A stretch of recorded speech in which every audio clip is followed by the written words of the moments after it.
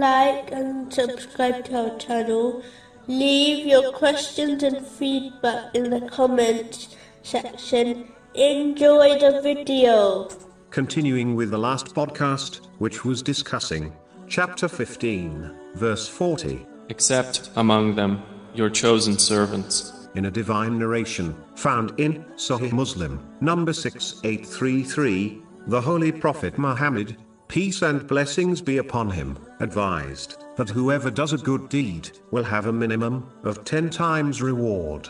Throughout Islamic teachings, different amounts of reward have been declared for performing righteous deeds. Some advise 10 times reward, like this narration, others 700 times, and in some cases, a reward which cannot be counted. Chapter 2, verse 261. The example of those who spend their wealth in the way of Allah is like a seed of grain which grows 7 spikes. In each spike is 100 grains. This varying reward is dependent on one's sincerity. The more sincere one is, meaning they perform the righteous deed for the sake of Allah, the Exalted, the more they will be rewarded. For example, the one who only acts to please Allah, the Exalted, without desiring a lawful worldly blessing, will obtain more reward than the one who acts in order to please Allah, the Exalted, and seek a lawful worldly blessing. Moving on to chapter 15, verse 41. Allah said, "This is a path of return to me that is straight."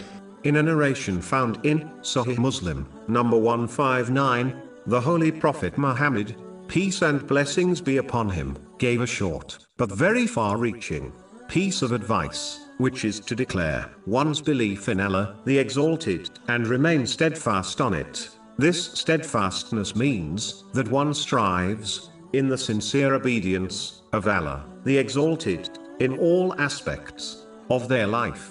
It means to fulfill all the commands of Allah, the Exalted, those that relate to Allah, the Exalted, such as the obligatory fasts, and those which relate to people, such as treating others kindly. It includes to refrain from all prohibitions, namely, sins, those which are between Allah, the Exalted, and a person, and those between people, and to remain patient when facing difficulties, knowing Allah, the Exalted, chooses the best for his servants. Finally, if any deficiency in these duties occur, one must make sincere repentance to Allah, the Exalted, and to people, if it involves their rights.